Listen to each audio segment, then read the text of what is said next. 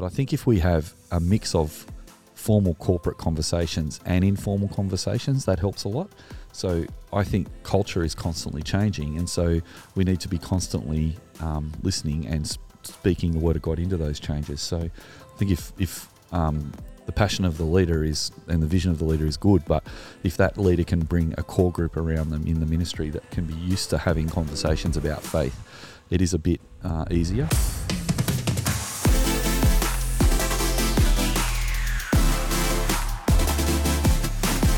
Welcome back to the Shock Absorber podcast. It is fantastic to have you along with us, and as always, I say fantastic to have my two regular co-hosts along with me, Tim and Stu. How are you guys? Very well, thanks, I feel Joel. like you're wearing the same hats that you did in the last episode. Is that true or not? I don't know if it is. I mean, it's my only hat, so it's probably true. Youthworks hat, of course. Yes, that's as right. Your other job. You could literally say, I've got my Youthworks hat on. I do. today. I literally have my Youthworks with hat my on. Youthwork. Yes, I see what you're saying. Yeah. I need a Sorrow hat to put on Fridays. Yeah, that's well. Check out sorrowrevival.shop if you do want a Sorrow Oh, that's good. Tell me more. But yes, we have two: Love God, Love Others, and Jesus Changes Everything hats. If you want to check that out. Anyway, with your Chicago Cubs hat on, Yes. Stu, how are you feeling today? Very good. You play for the Chicago Cubs? Yeah, no. I like underdog teams. Oh yes, Yeah, after that, because they've only won the World Series once, didn't they? Well, I think they did back in the 30s as well, or something like that. Okay. But in recent times, one. And I just so happened to have caught on to the fact that they were playing in that series. And I think, what did they play? Like 5 games in the final? 7, is it? Yeah. So I ended up watching those games at the end of a season and got very excited about Wrigley Field and Chicago. I've been there. You have you? Yeah, Is it a good place? It's a really good experience. You feel like it's maybe just outside the main area of Chicago, and you travel in there on a bus, or you get there's all these people milling around. It's a really nice experience. And then, as you probably would have seen, the back wall of Wrigley Field is a big hedge, rather than it's a huge bushy hedge, rather than. And they actually have. It's so in the city that they actually have people in apartments sell tickets to their balconies in order to watch the games. Very cool. Yeah, so it's a great experience. 3 World Title Series, according to the internet. World Series titles? World Series titles. Yep. Yes. 1907, Yep. 1908, and then just a small break until 2016. That's Because where I think- must have come in. But I think it was, and someone can correct me if I'm wrong, but I think it was the longest time any team in baseball had gone between winning series. Yeah, right. Yeah, winning okay. title. There was a lot of passion, which Yeah. is sort of ties in with what we're talking about today. But the fans and supporters were incredibly enthusiastic, and I got swept up in that. And I support a soccer team that's not doing great at the moment. So, yeah, I'm used to following teams that aren't on the top of the league. So I kind of like the excitement of them winning against the odds. Yeah. So, yeah, it's good. Yes, it was a really good experience. Make sure you get a hot dog while you're there. Well, I'll be going in November. So, Yeah. Lou's going over for work, and we've been very blessed to be able to go over with her. So there's no baseball on this time of year, but we're going to go to Wrigley Field, check it out. Oh yeah, because it's coming up to the end of the playoff series right now, actually. Yeah. So that makes sense. Before we start the episode, we're going to talk about vision today and passion, as you said, Stu. But we thought we'd have a story or cultural artifact, and you threw out one. I did. From it's an from old one. Would you say your favourite time of your life, the 80s? I don't know. It was my favourite time of my life, but it was definitely when I was young, and I went and saw a movie called Footloose, which is actually a bit of an iconic movie from the 80s, and some of our viewers and listeners may have heard of it. If you haven't, do yourself a favour. Kevin Bacon on fire, a lot of good music, and the theme of it is about a guy who comes into a country town, and he falls in love with the preacher's daughter, and they want to have a dance. And in the town, the preacher has banned dancing because his eldest son had been killed in a car crash on the way to a dance or something like that. So the whole town had overreacted a little bit and stopped dancing. And so the climax of the movie is with Kevin Bacon making a speech in front of all the parish council to ask if they can do a dance, and they turn him down. But then this interesting turn of events occurs, and they end up having their dance just outside of the limits of the town, and the preacher and his wife go along to have a listen. And the reason I really like that is that as a young Christian, I remember being at once really excited about the church and being a Christian, but at the other hand, I also felt that sometimes the older generations didn't listen to us. So in our church, we weren't allowed to have guitars and drums in the service for quite a while, because there were some at the church who thought that drums were of the devil and that guitars weren't an appropriate way to sing. So there was a resonance with me in that. And in a way, it was like a really early seed of an idea or a thought that maybe as young people we can change things. And so I suppose that's the earliest thinking I probably had as a person, that maybe young people can have a voice in the church. So came from a very strange place. But yeah, 1984, I was in year 10, I think. And Kevin Bacon, Footloose. There you go. You're right. And were you allowed to have dances? We were at our church, but my wife Lou, who was my girlfriend at the time, went to a Baptist church in Cronulla, and they weren't allowed to have dances. But because they loved Lou so much, she went and asked if she could do a bush dance night, and they said as long as you call it a bush night, not a bush dance night. So they had a bush dance, but they didn't call it a bush dance. So that was quite just interesting. a night about the bush, and then they could have some dancing in it. Well, there was a band, and they played instruments, and people stood around and then moved around. Got away with the technicality. Yeah, I think it was a bit of a technical one. But yeah, that was, I mean, it sounds funny talking about it now, but that was a very real thing in the 1980s. So, and we've talked in previous podcasts about the moral majority and stuff, and how they reacted to rock and roll and were quite restrictive and about rock and roll and D&D and all sorts of stuff. So yeah, I suppose, feeling the generation gap back in the day was a theme in the 80s. And there was a Hoodoo Guru song about the generation gap too. I can't remember what it was called now, probably Generation Gap.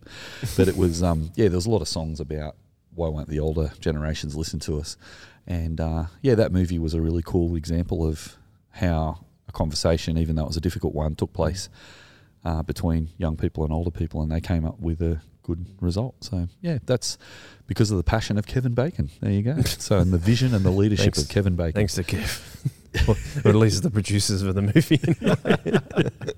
I was just going to ask you, off the back of that then, Tim, is what do you think about young people having a voice in the church? And I know it's something that we talk about a lot on the Shock Resolver podcast, but even when you were at that age, did you want to have a voice in the church? Like, it feels like, I think God had some ideas for students to start thinking about that he placed on his heart at through Footloose. Through a very strange way. Yeah. But is that... Okay, that just sounds like a country song. Is that banjo? Country. No, that was the main song. Footloose. It sounded like that, or the ding, ding, ding, at the end of it. That sounds like the intro to Friends. It might be. They may have repurposed Footloose. There you go. We could do some searching on the internet after this episode. Yeah. Anyway, back to the question. Did you feel like you needed to have a voice in the church? Because I feel like at the time, and maybe when I was going to church from year 10 onwards, it may have been important to me, but maybe I didn't realise it. I was just wondering if you had the same thought. Yeah, I don't think I was conscious of wanting a voice. I think compared to where we are now culturally, where we have a lot of this sort of, internet 2.0 kind of things, we are contributors to the internet more than partakers of the internet. So the first iteration of the internet, we were consumers, whereas the sort of the 2.0 movement is all about how we get to be contributors.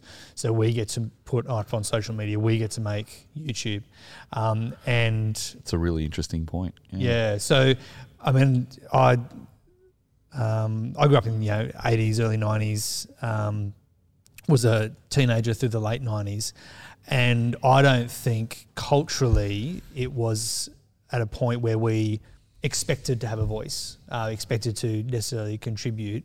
I certainly don't think that I was angsty about not being heard or anything like that, which may have been a number of factors. One, again, culturally, not being in that the era where we are now, where even young children are, that's their experience as being contributors and being public contributors. But also, I think because I did grow up at Guymer Anglican, where even if the ideas of Soul Revival weren't fully formed in the children's ministry that I was part of, I was there under the leadership of Stu's dad, Pete, and then coming through into youth group under Stu's leadership.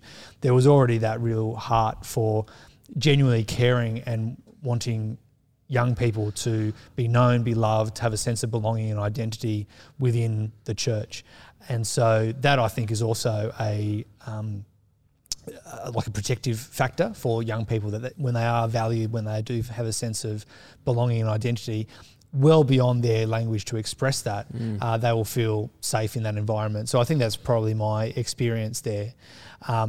But as I said, I think it is different now. We've now come the technology has come to this place where very young children expect to be contributors in a public way and expect to have a public voice. Unboxing videos. Yeah, unboxing videos, like playing Minecraft and watching their peers play Minecraft on YouTube, and just things that I struggle to resonate with, but it just sounds really inane to me, but also I'm someone who wants to listen to kids and the culture that they're at. So, listen to them talk about these things and have conversations with kids about the YouTube stars that they're into, and how many of them want to be, influencers. They might not use that word, but that's the kind of the idea. They want to have a public space. They want to have a public voice, even from a very young age.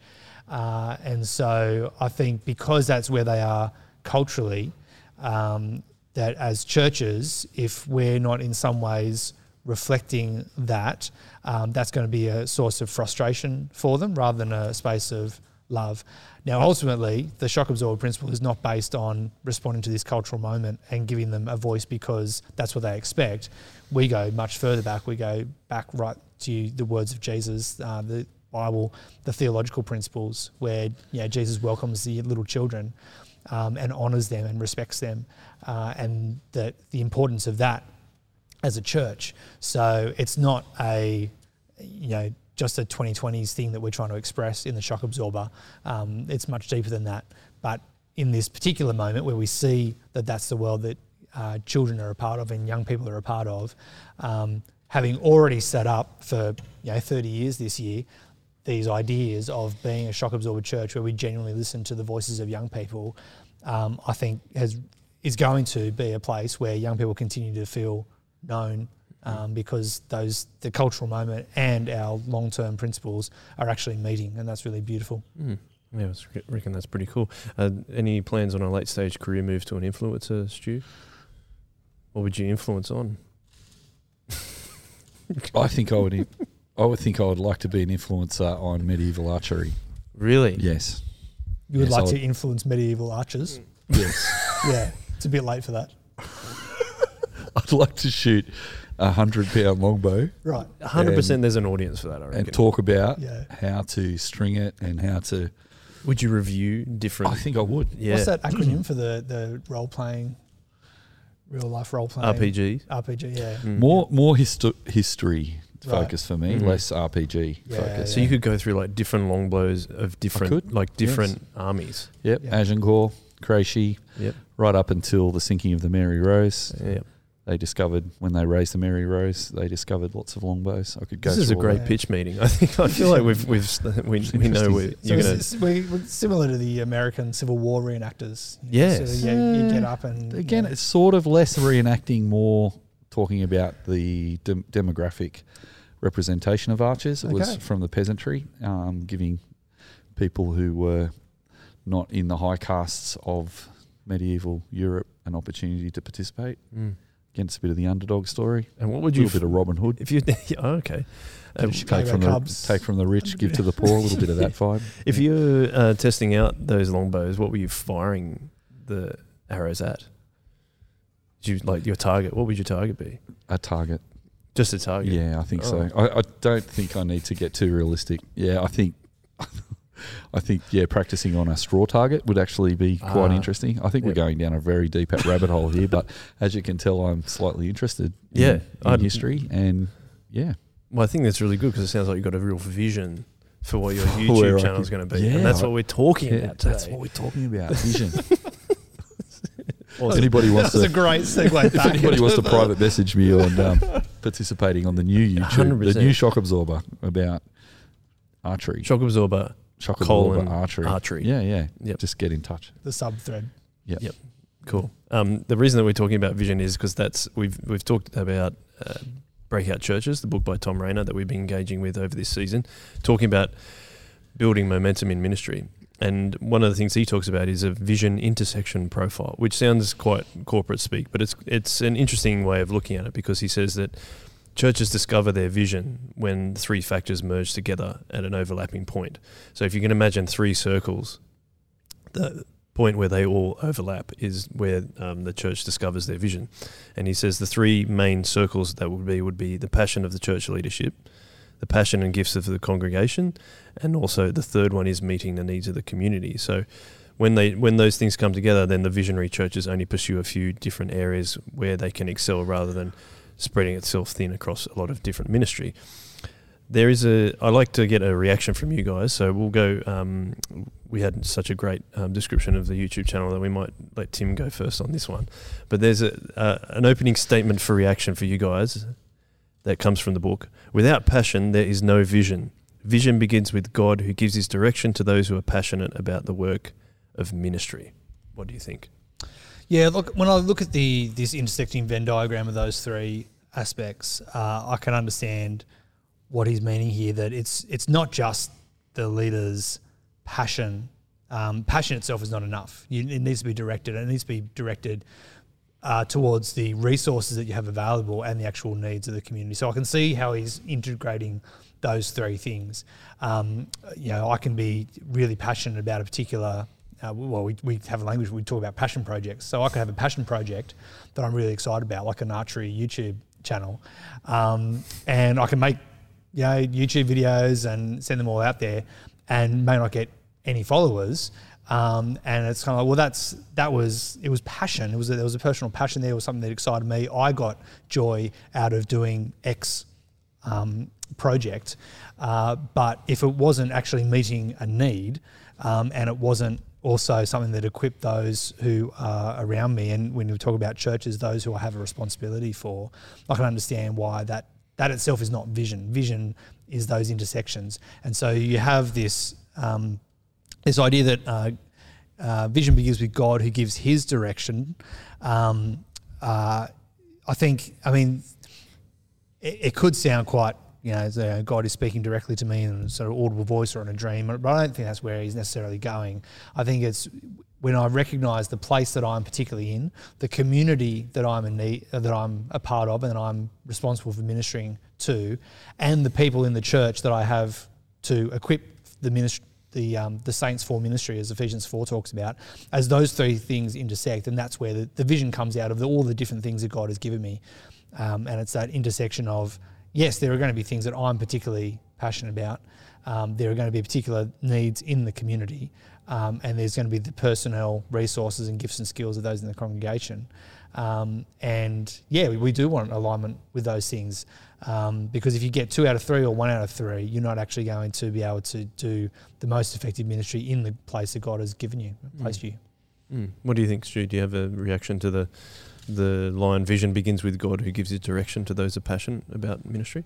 Yeah, I think so. I think, like you said, I think if we're not careful, we could become too corporate with statements like that. But I think it's helpful for me to think about my partnership with the Lord. So if Jesus is building his church and he calls us to partner with him as he builds his church, I think I'm quite passionate about that and quite excited about it. And there are times where my enthusiasm wanes, but as a leader, it is a very exciting vision for my life to partner with Jesus as he builds his church.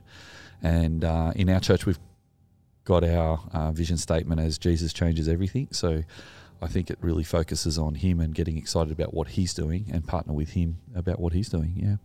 And do you think could leaders be tempted not to be focusing on partnering with Jesus first? Like, is it saying what does God actually want me to do here, rather than we just need to?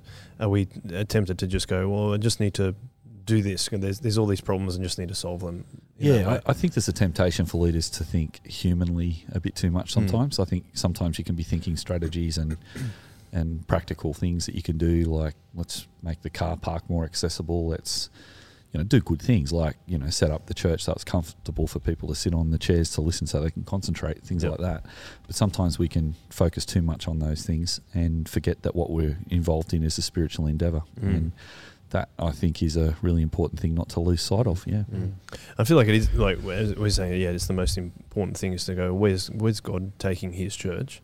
But then it's interesting in breakout churches, it talks about when he describes a breakout church, which is, to redefine that, it's the churches that reach a plateau and then accelerate up again in terms of growth. It says that those churches didn't agonize in their search for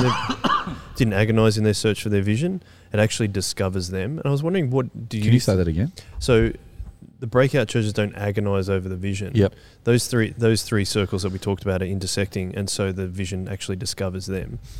Is that your experience? Because I remember a story that you've told before is that when in the 80s you were in church and then all the young people eventually left. Do you think that's possibly when the vision discovered you, or what God was trying to do through you as a leader? I think we've talked before about how in the early days we thought the reason people left was because we weren't cool enough and the church needed to be cooler, and then we discovered fairly quickly that no matter what we did, we couldn't really be that cool, probably because we weren't that cool. And so we turned one night to have a read of the Bible, and we hadn't been trained properly on how to read the Bible properly, really, up until that age, because we were pretty young. But basically, we just flicked through the Bible and looking for passages that we liked, and God was very kind to us and gracious in that we came across Matthew 22:37-40. And the summary of that is that Jesus said, Jesus was asked, what's the most important thing? And he said, love God and love others. So that was a moment where a light bulb went on for us. And I suppose that was a vision moment for the early leaders of Soul Revival. There's like 4 of us, me, Lou, Kent and Kylie. And we just said, that's what it's about. Like, put God first and let Jesus teach us how to love God and teach us how to love others. And not just people like ourselves, but everyone's our neighbour. So let's try and love everyone. So that was, I think, the beginning of the seed of vision that found us, I suppose. Yeah. And then Rainer goes on to talk about once the vision has discovered, that's when the ministry comes out of that. So rather than perhaps you were talking about thinking humanly and like, we should start this vision, we should start this ministry, we should start this different ministry. He says that those that are able to do the work with God to discover their vision, or allow the vision to discover them, that's when the ministries naturally emerge from pursuing that church vision. What is that something that you see happen? And maybe I'll ask you first, Tim. Is it the two different things there of like ensuring that you're pursuing the God-given vision that you've been given as a church, or just creating new ministries after new ministries? In your experience, have you seen what the difference is between those two and how it plays out in different churches? Yeah, and I think in terms of making sure you're keeping on track with God's vision, it's constantly putting what you think you're doing as a church under the authority of Scripture. And that would be, I guess, just one thing to build into that idea of, vision discovers us. And even in that intersection of the 3 circles, the community needs and the passion and gifts of the congregation, and even your own passions, each of those can actually be misaligned with kingdom values. Paul reminds Timothy that, be prepared in season and out of season. There's going to be times when people will not want sound doctrine. So if we put too much stake into what the community needs are, the community might be demanding things that actually are not aligned with God, with the gospel and with the kingdom values. And so it's right to respond to the community needs, but we want to make sure that all of these things, and particularly our vision as we pursue it, is under the authority of Scripture. And we continually come back to that. And that's where I think we need to hold we need to be passionate about our vision. I think we need to communicate it clearly. I think it's great when leaders are able to explain the things that they want to do in really clear ways. But knowing that we are fallible people and we can't know everything, just holding those visions in loose hands and just being ready to continue to hold them up to scrutiny. And so I think that's also then where you come up with these, you can plant lots of good ministries. One of the most helpful things that anyone's ever said to me was probably about 12, 14 years ago when I was a children's minister at Guy Mere, and we were running scripture in one of our local primary schools, or 3 local primary schools, but there was one in particular. And I had the great idea, we should run a lunchtime club in the primary school. And I had one of the other scripture teachers, a wonderful brother of ours, Brian Archer, and he just kind of talked me through, okay, what would that require? I would, do this, blah, blah, blah. And he said, have you got time for this? What does that actually look like in terms of your personal resources, the resources of the church? And I said, I don't know how I fit it in, but it's a great idea and we should really do it. And his little word that stuck with me was, we don't have to do every good idea. And that was really helpful. And I've kind of held that with me as one of these things that there's lots of good things that we can be doing. And in fact, there's going to be far more good things than any one minister, any one church, any one congregation is able to deal with. And that's where holding these two together, that there is a particular passion of the minister, particular needs of that congregation, skills of that congregation, the needs of that community, and that will give itself towards some particular ministries, and the church down the road or the church in the next town or whatever it is will have a different combination of those three things, and that's good.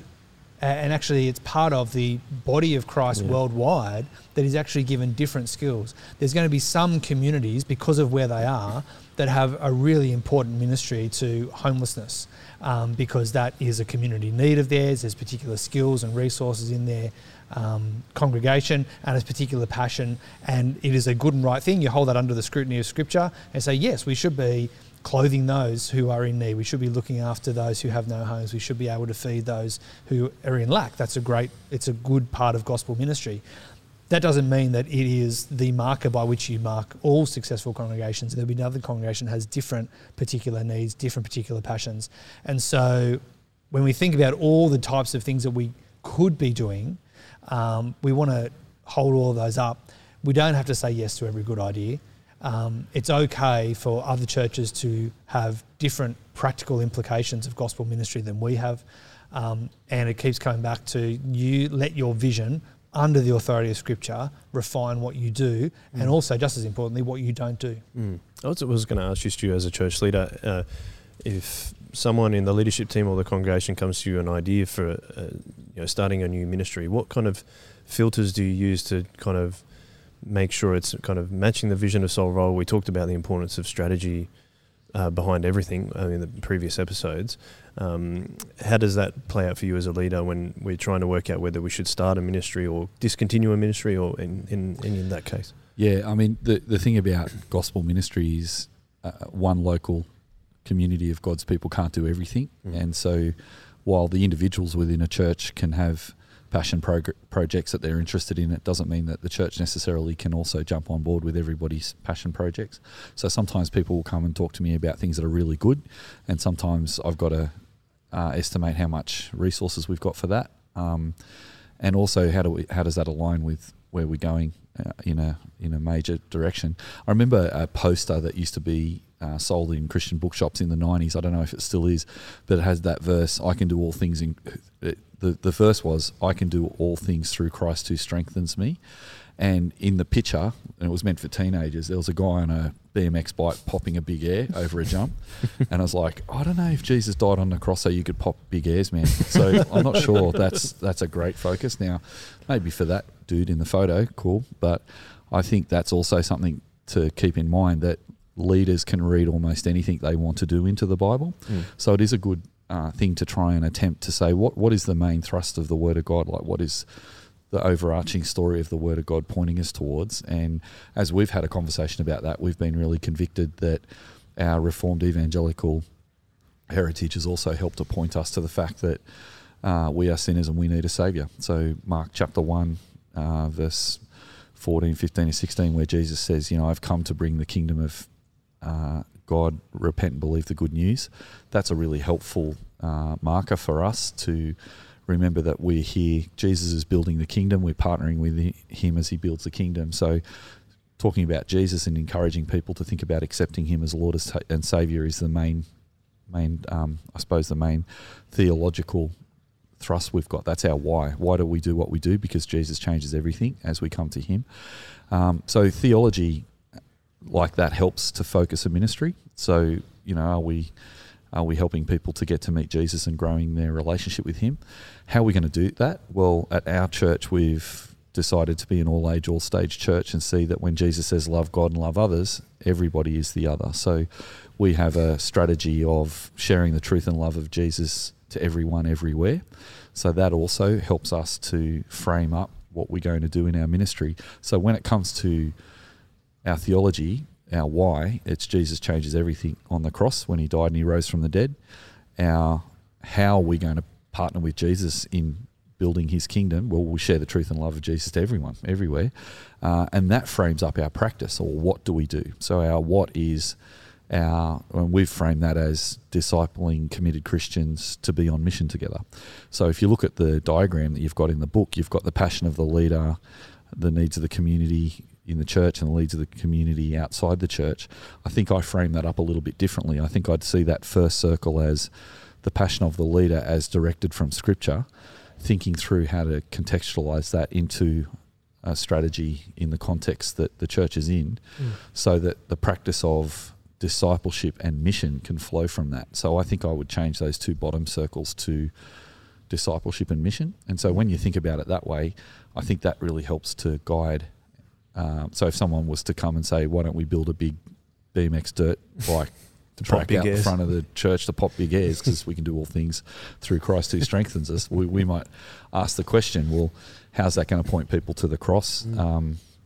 It does answer the question that it reaches some people, but how does that actually relate to others as well as that guy who's popping big airs? And then after we've asked those two questions, we then say, well, is that going to disciple Christians to help them to be better followers of Jesus? And is it going to reach out to others who don't know Jesus? It might just be a fun thing to do. So we might go every now and again in the church, let's have a skate ramp, or let's put up a basketball hoop so we can hang out together. But it would not be driving our discipleship and mission to pop big airs. So I think that's my answer to that. Yeah, it's cool. I mean, when you were saying that, I was thinking that if there are quite a few ministry ideas that come to you, there's reasonably regularly you're probably going to have to say no for those reasons that you're talking about, or to massage it in a way that could fit with what you're talking about. And you said you came up with a line earlier this season of to build momentum in ministry, focus on building momentum in relationships first. Yep. I was just wondering, if there is a focus on relationships, does it make it easier to say no to some ideas, or people won't get less offended when you say no to ideas? Yeah, well, Paul says that he preached the gospel and he shared his life with the Thessalonians in chapter 2, verse 8, I think, of 1 Thessalonians, 7, 8, somewhere there. And I think those two things go hand in hand, that if we preach the gospel and people become Christians, then we're committed to them in a relationship to help them to grow, and then together we're committed to non-Christians in a relationship to help them to get to know Jesus through hearing the word of God and accepting the message as well. So we become Christians through hearing the message and accepting it, repenting of our sin and believing the gospel. But then as we grow and we're sanctified, we partner with the person as they partner with the Holy Spirit, as the Holy Spirit helps grow them to become more like Jesus. And together we invite more people to become Christian. It's a pretty simple framework. Coming back to the saying no, it is a hard thing being in leadership, that I'm trying to listen, as the whole shock absorber principle is listening to young people, but that works with everyone, like listening to different, listening to older people in their culture, and including that, listening to people who are from different contexts who bring new ideas. So there's always listening and trying to listen to the cultural ideas of others and ministry ideas, but trying to then weigh them up with biblical wisdom. That's why we say with a shock absorber that a shock absorber needs to be flexible and strong. So I think bringing biblical wisdom to bear, I think that's why leaders need to really take seriously studying the Bible, go to Bible college, so that they can be immersed in the vision of God, so that when they have those pastoral conversations with people about new ideas, there's a bringing together of the wisdom of the Word of God and also the fresh ideas from people that come. So I find that a balance, that sometimes the decision-making processes in those conversations are more clear and sometimes they're less clear. Sometimes there's conflict involved in that, where people get upset if some of their ideas aren't listened to. And so it is a difficult thing for leaders to discern that. But I think if we have a mix of formal corporate conversations and informal conversations, that helps a lot. So I think culture is constantly changing, and so we need to be constantly listening and speaking the Word of God into those changes. So I think if the passion of the leader and the vision of the leader is good, but if that leader can bring a core group around them in the ministry that can be used to having conversations about faith, it is a bit easier. And that's not to say that the leader diverges his responsibility to the group to make, it's not a democracy. There is a point where the shepherd does have to say, make decisions. But I think a lot of the time the community of God's people can sit under the word of God and try and work out how to put it into practice together. But then having a leader who's passionate about the gospel and focused on that so that it doesn't get blunted by all the different ideas is also really good. Okay. Well, but we were talking earlier on about the vision intersection profile, as they call them. There was those 3 sections, and I thought it might be worth delving into a little bit more. You just mentioned leadership passion there, which is this is the first one. And there's a key quote here from Breakout Churches, which let's all try and get another reaction from you guys and see what you think. I'll go with Tim first, if that's all right with you, Tim. There's a recurring theme that came out from leaders of Breakout Churches, as Rainer says in the book. If you disciple Christians in a biblical manner, they will develop into believers for whom evangelism is a regular part of their lives and ministries. That reminds me a lot of what Stu's talked about in terms of the action being in the church, and found that actually spending more time together as Christians actually helped those Christians to minister outside the church. Is that what are your feelings on that statement first, and then maybe we can thrash around that idea again. Yeah, well, I mean, it's intuitive, really. That when Jesus gives the Great Commission, he says, go and make disciples of all nations, baptizing them and teaching them all that I've commanded, which is that call for both mission and discipleship caught up there in the same sentence, which shows that they're actually an integrated whole in the way that Jesus thinks about them. And that's why as churches we want to think about them as an integrated whole. We don't think, this is mission over here and this is discipleship over here, and they're starkly separate. Like, there are times where one or two might be more influential or more represented perhaps, but we want to see them as integrated. And that's exactly what this quote is trying to say, that if we do disciple, so if we are teaching people, believers, all that Jesus commanded, then that is a whole host of all of life things, how they live in their marriage, in their parenting, as a child, as a employee, as a civil citizen. Like, there's all these things that will cover. Like, discipleship is all of life. And one of the things that Jesus told is circular back to go and make disciples of all nations. So if we are discipling people in all the things that Jesus commands, then it's going to help people in all aspects of life, and it's going to naturally breed to more evangelism, because they'll be discipled into taking Jesus' words seriously.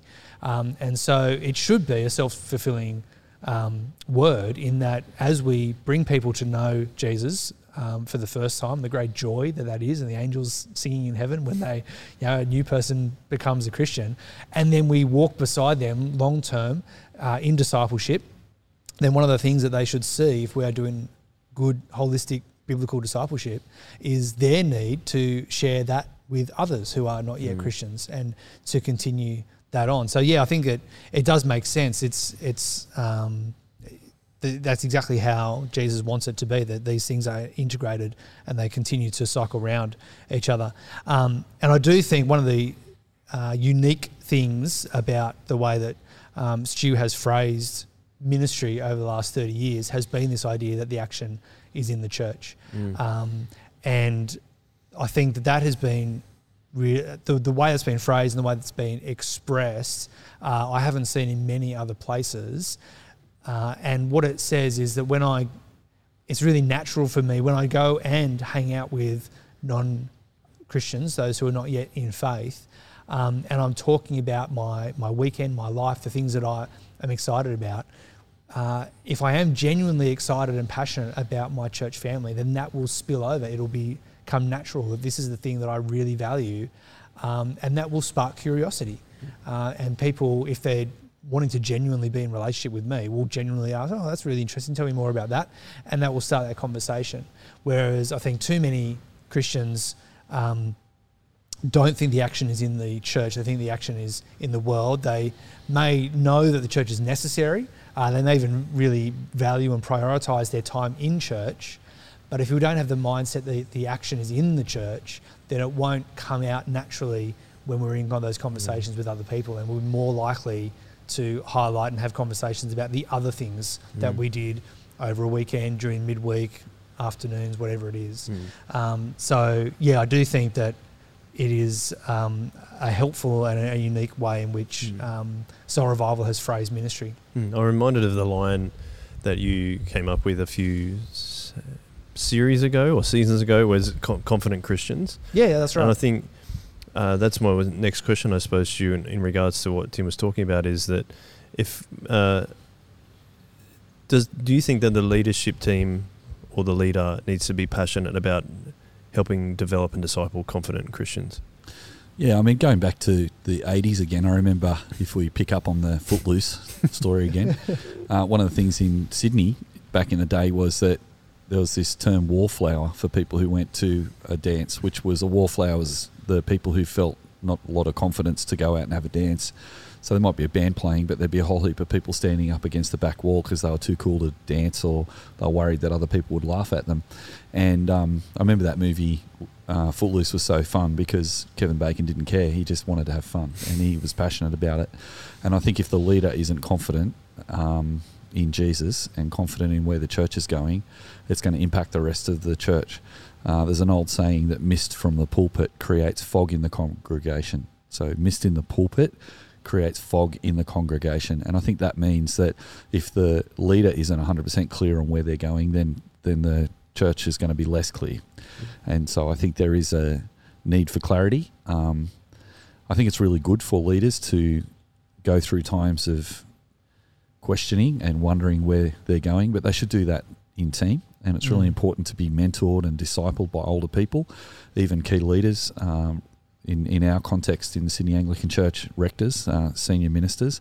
I'm passionate about senior ministers being developed by older Christians, maybe retired ministers or others who can mentor them. There's still not a lot of mentoring happening across the church, I don't think, and so a lot of people are trying to work out what to do in isolation. Unfortunately, it's not a conscious thing often, but sometimes there's an unconscious competitiveness within ministry circles rather than a collegiality. So rather than people working in team together and trying to share their ideas and cherry picking good ideas from each other, there's a sense of sometimes of competitiveness. So when leaders come together, sometimes at conferences as well, how's your church going? How many people are coming? And those kind of questions can be people sussing out how they're going based on talking to other people. I'm a really big fan of networking, leaders networking with each other, being there to support each other and encourage each other, because then if there is a moment, if there's a flat spot in someone's vision, they can be encouraged by contemporaries and others, but also to have a core team in their church that they've given permission to speak into their ministry. I think it's really important for ministers to have trusted confidants within the church that can speak hard words to them as well as encouraging and supportive words. So I think, over my time, a great example of that is we had an elder at Guymer Anglican Church who came round to my place one day in the morning and said, I've come round for breakfast. And I said to Alf, I don't have time for breakfast. He goes, no, you need to have breakfast with me. And I'm like, Alf, I'm a bit busy. Sorry, I really would love to, but I'm a bit busy. And he's like, no, you need to have breakfast with me. And I'm like, okay. So anyway, we made some bacon and eggs and we're sitting down having bacon and eggs. And he said, Stuart, I want to tell you that I love it that you love the young people of our church. And I'm really excited that your passion for your life is to serve Jesus by loving and serving them and helping them to grow as Christians. But your vision is too small and you don't think about the world. All you think about is our local church and our young people. And I think he was right. I was very passionate about doing ministry in my church, but I had lost the sense of the Catholic Church, the fact that we are one church across the whole world through time. And anyway, so Alf suggested a solution. He said, I'm going to go on a trip to Moree to go and visit an Aboriginal pastor in Moree, and I want you to come with me. So lo and behold, a couple of weeks later, I found myself in the car with a 75-year-old elder from my church. As we drove up to Moree, he shared with me his whole story, which included being a missionary in Papua New Guinea, why he went, what he did. And it just opened up a whole world of new vision and passion for me that by by the time God had introduced us to Isaac and Eileen Gordon soon after that, I think he'd used Alf to prepare us to say, actually, Aboriginal ministry is going to be part of the important passion of the church. So I think that's also a really cool way of seeing passion. It's not just always originating from the leader. It's coming from the Word of God, but also other Christians who are speaking into the life of that leader, helping the leader to not become too narrow or sometimes too broad. It reminds you a lot of, if we're talking about those three different sections, part of the vision, you're talking more there about community needs, or what you termed as, you wanted to rename it as mission, and that's what Alf perhaps revealed to you, right? Yeah, I think so. I think my mission was focused on just the teenagers in our shire, but after that, Isaac and Eileen Gordon, God introduced us to them, and then they invited us to come out to Western New South Wales on a river convention, which was a weekend of mission in Aboriginal communities out Western New South Wales, and we came in under his leadership.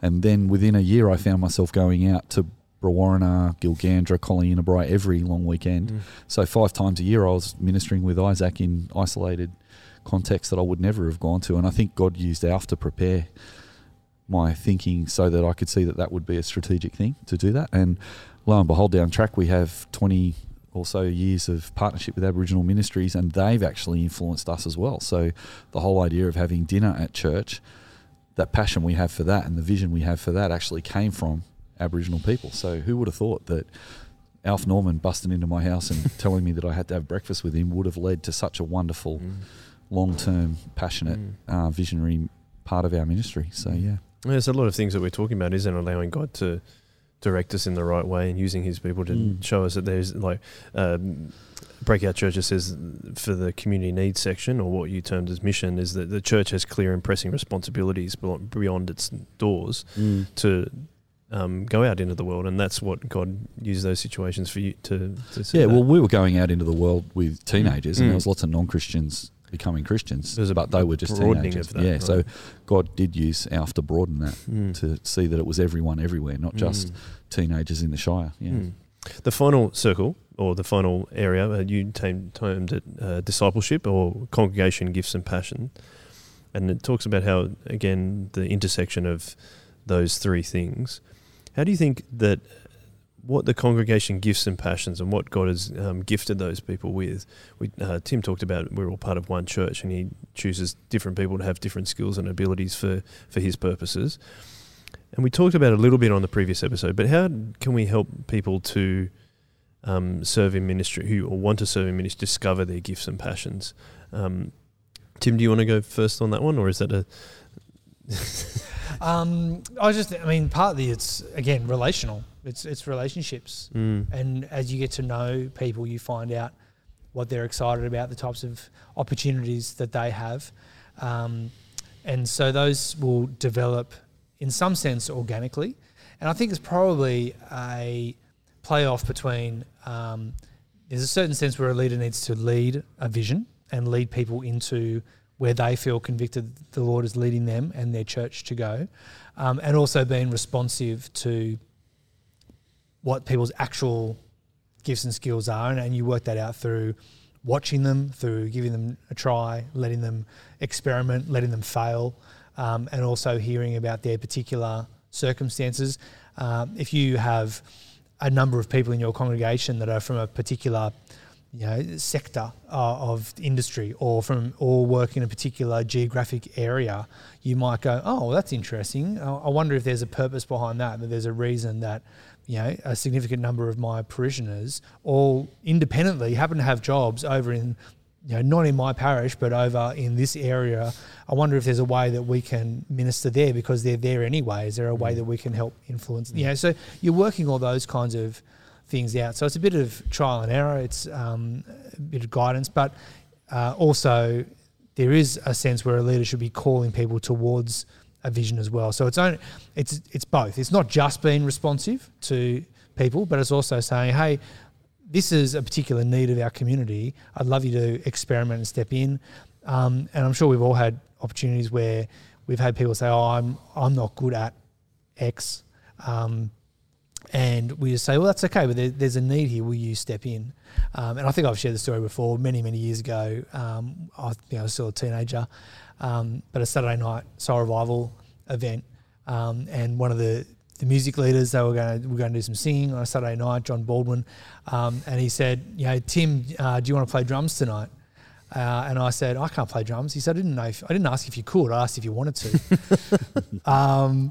And it was just this part of this joyful. He just wanted me to be involved and called me, and it was it was a lighthearted. And I mean, I could play guitar, I could kind of hold a beat, so I messed around, and we kind of got there in the end. It was nowhere near as good as someone who may have played, touched a drum kit before in their life. But part of it was just hey, we'd love to have drums tonight. There's a particular need for our community right now in order of our service time together, and calling me into a need. So there are going to be those times as well where a leader calls people into a vision that they themselves may not have recognised.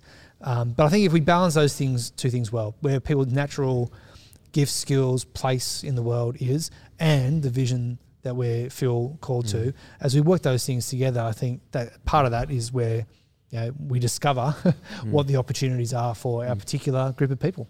I have myself have a lot of fun building teams. I like trying to recognise what people are good at. Is that something that you like doing as well, Stu? Yeah, I think so. I really love Ephesians 4, where Paul says there are pastors who raise up people for ministry. So pastors raise up ministers, and we're a body. So there's all different kinds of ministries that the body has. There's different arms and legs and feet and hands.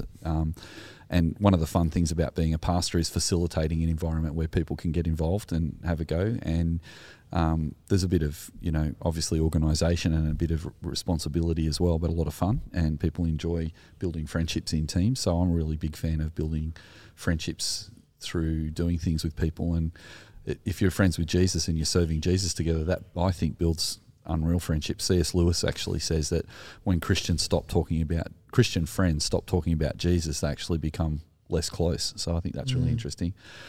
Sometimes people go to church and don't have a lot of confidence in that and feel like they need to meet some Christians who are the same age and into the same interests as them, and that's okay. There's nice stuff about that.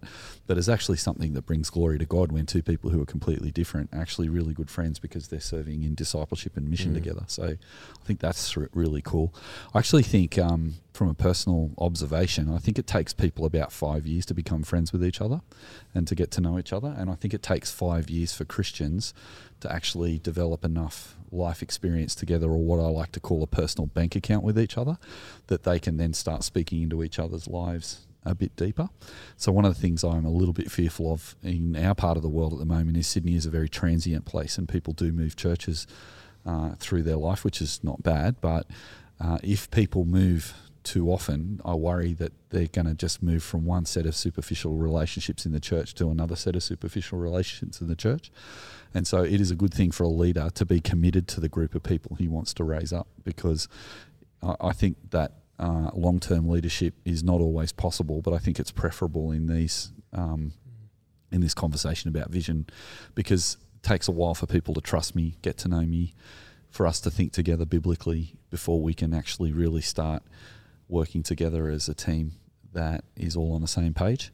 So I think also Romans 12 has a similar theme to Ephesians 4. In Romans 12 talks about be transformed by the renewing of your mind so that you be a living sacrifice. It takes a while to actually change the way you think of church, rather than what am I getting out of this church, but what am I actually coming to contribute. It takes a while for people to think like that, and the transformation in thinking through is through maturing a Christian in Christ through the Bible. And it takes a while for that to take place. But once your mind is transformed, the way you put that sacrificial life into practice is through serving together in the body, which is in context of Romans 12. That's the next part of Romans 12, where Paul talks about that we all have different things to give, and you learn what you have to give by being active in the church. So unfortunately, some models of church are a bit like consumer church. You come along and consume an event. But if we can build spaces in the church where people have opportunities to serve at a low level so they can try stuff out before they get too much responsibility, I think that's really healthy.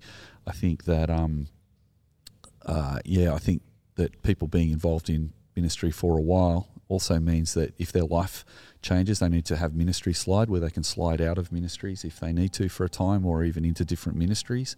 But we also need to develop ministry grace with each other, so that if people are going through a hard time and they're not performing the usual role that they would have in a church, we don't necessarily move them out of the team straight away. We might say, look, let us love you for a while, even stay in the team. Might be kids ministry team and someone might be a bit unwell. So maybe the kids ministry team could say, well, keep coming to meetings with us and keep coming to the prayer time for the kids and keep being our friends until you get better, if you do get better, and in which case then you can slot back into that role with us. And I think that's a very loving way of seeing teams, that people matter, and it's not the role that someone has that is the important thing. It's actually who they are as a child of Christ. They're a brother or a sister.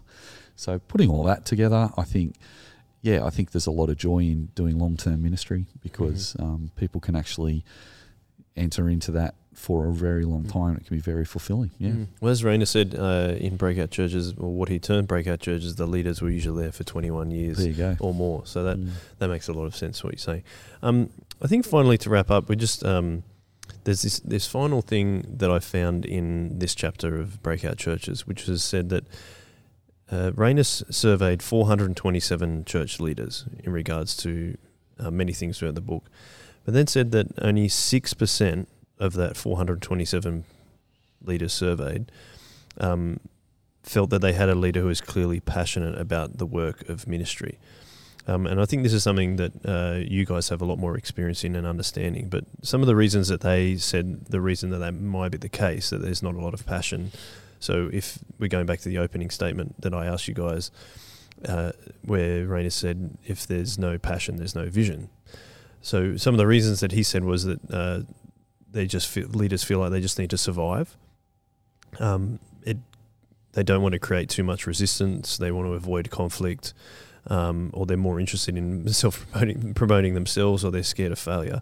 I'm just wondering if there are leaders listening to this and they feel like they're lacking some passion, what would be your encouragement to them if that's the way they're thinking, and they perhaps feel like I'm not even casting a vision that I perhaps should be as a leader? What do you think, Tim?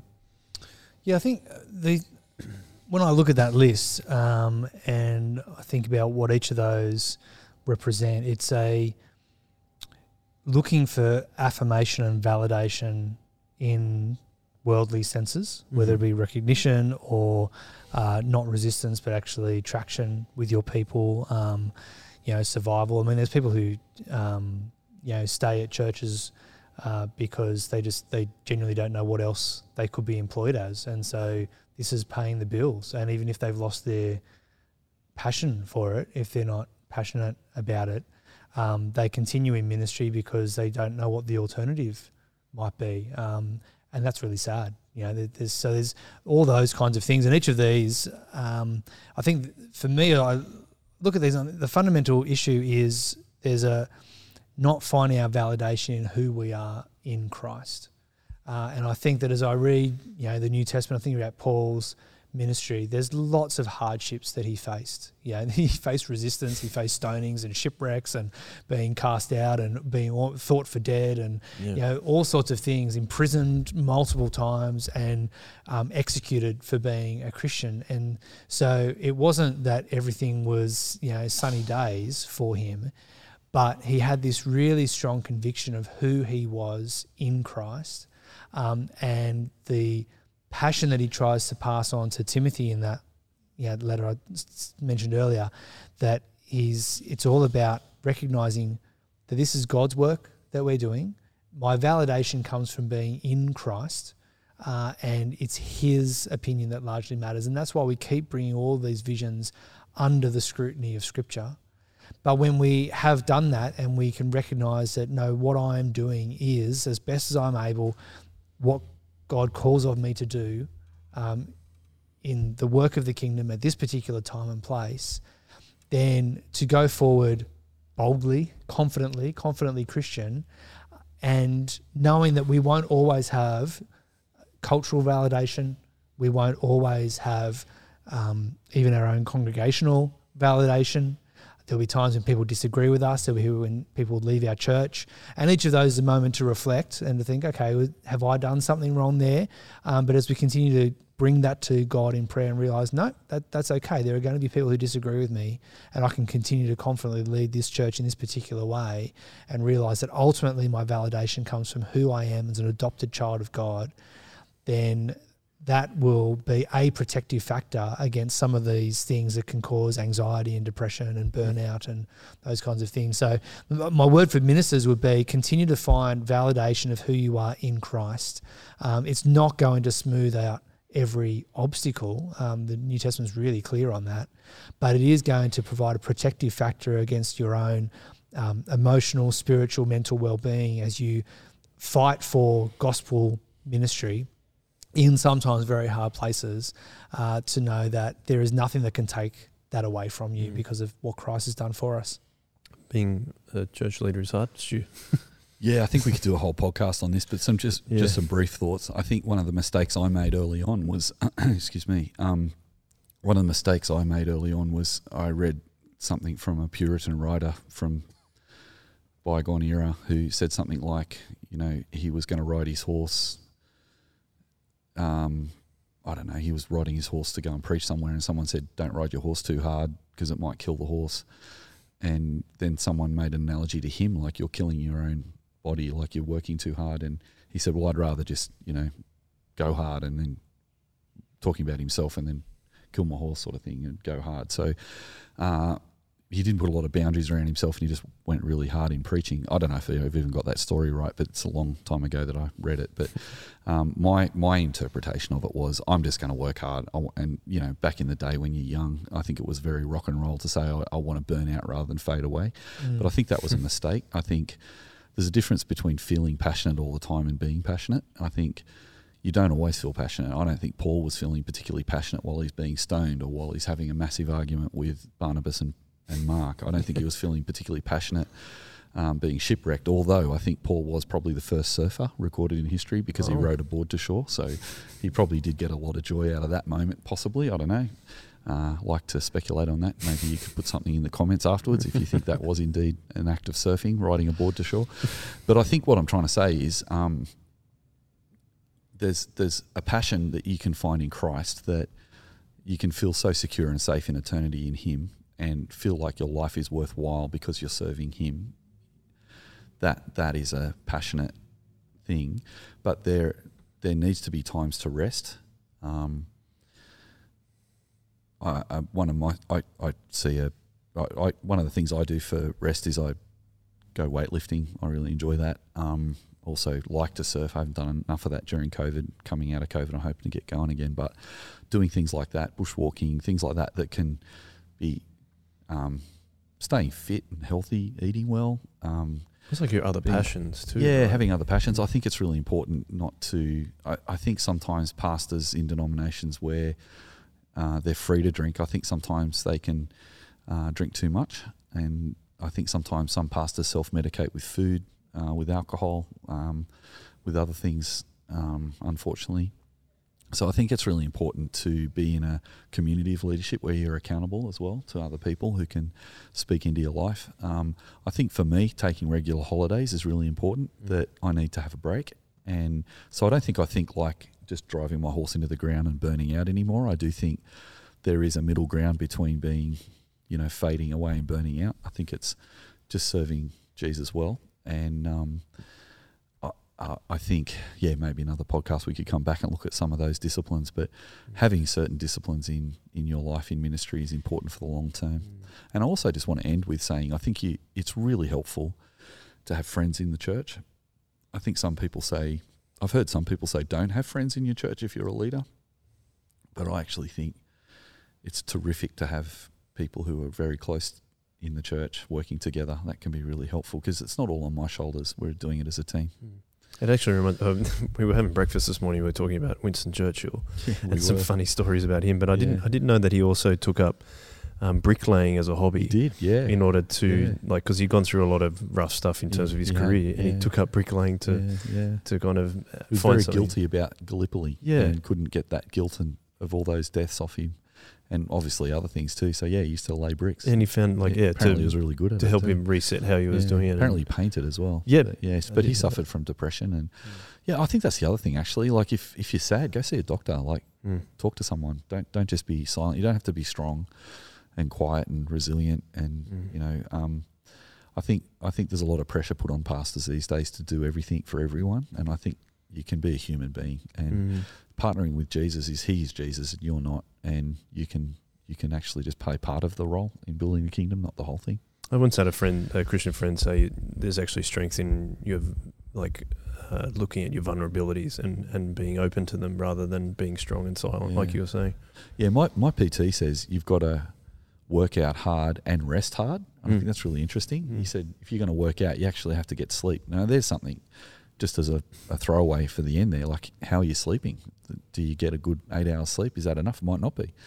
Maybe go to bed early, get up when you're ready, and it'll make a massive difference to a lot of other things in your life as well. It's funny. It's a last little story, but I saw a clip of a podcast saying that if sleep was a drug, it'd be made illegal because it was like a weightlifting guy. He said it's so effective in your recovery and everything. It's that massive. It would be made as a performance enhancing drug. And there is this thing, isn't there, amongst Christian leaders that the more hard I work, the more important I am. Oh, I'm working so hard, I'm not getting much sleep, and there's a lot of talk about, I'm so busy. Well, maybe don't be so busy and, just try and rest hard as well as work hard. I think that's a good one to that's a good one. On, yeah. We've talked a lot of things today about vision and looking after yourself as a leader and why that's important to translate into your vision. But thank you so much for your time, guys. I really appreciate it. If you were looking forward to the Shock Absorber conference, we have actually decided to postpone it, which is till next year, only because we had a few things going on at church and we wanted to give it its full attention to make sure you had a good time if you did come along. But if you do have any questions about that or something we've been talking about today, or you need to talk to someone, we've talked about some things that could have brought up some different things for you. So if you want to talk to someone, we're really happy to lend an ear. Yeah, really happy to. Yeah. So you can email me at joel@shockabsorber.com.au, or you can jump on our Discord server if you wish. I also want to say thanks very much to our producer Dave, who does all the editing, also for production assistance from Ethan Crawshaw today as well. So thanks for that, mate. And thank you, Stu and Tim, again. Yeah, thanks, Joel, and everyone. We're really happy to have a coffee, a Zoom session, chat over Messenger or whatever. So please get in touch with us if that would be helpful. Yeah, absolutely. We really welcome that. But as always, we like to look for our validation in Christ, as you were saying, Tim. So we'll say that by saying one way. One way. One way.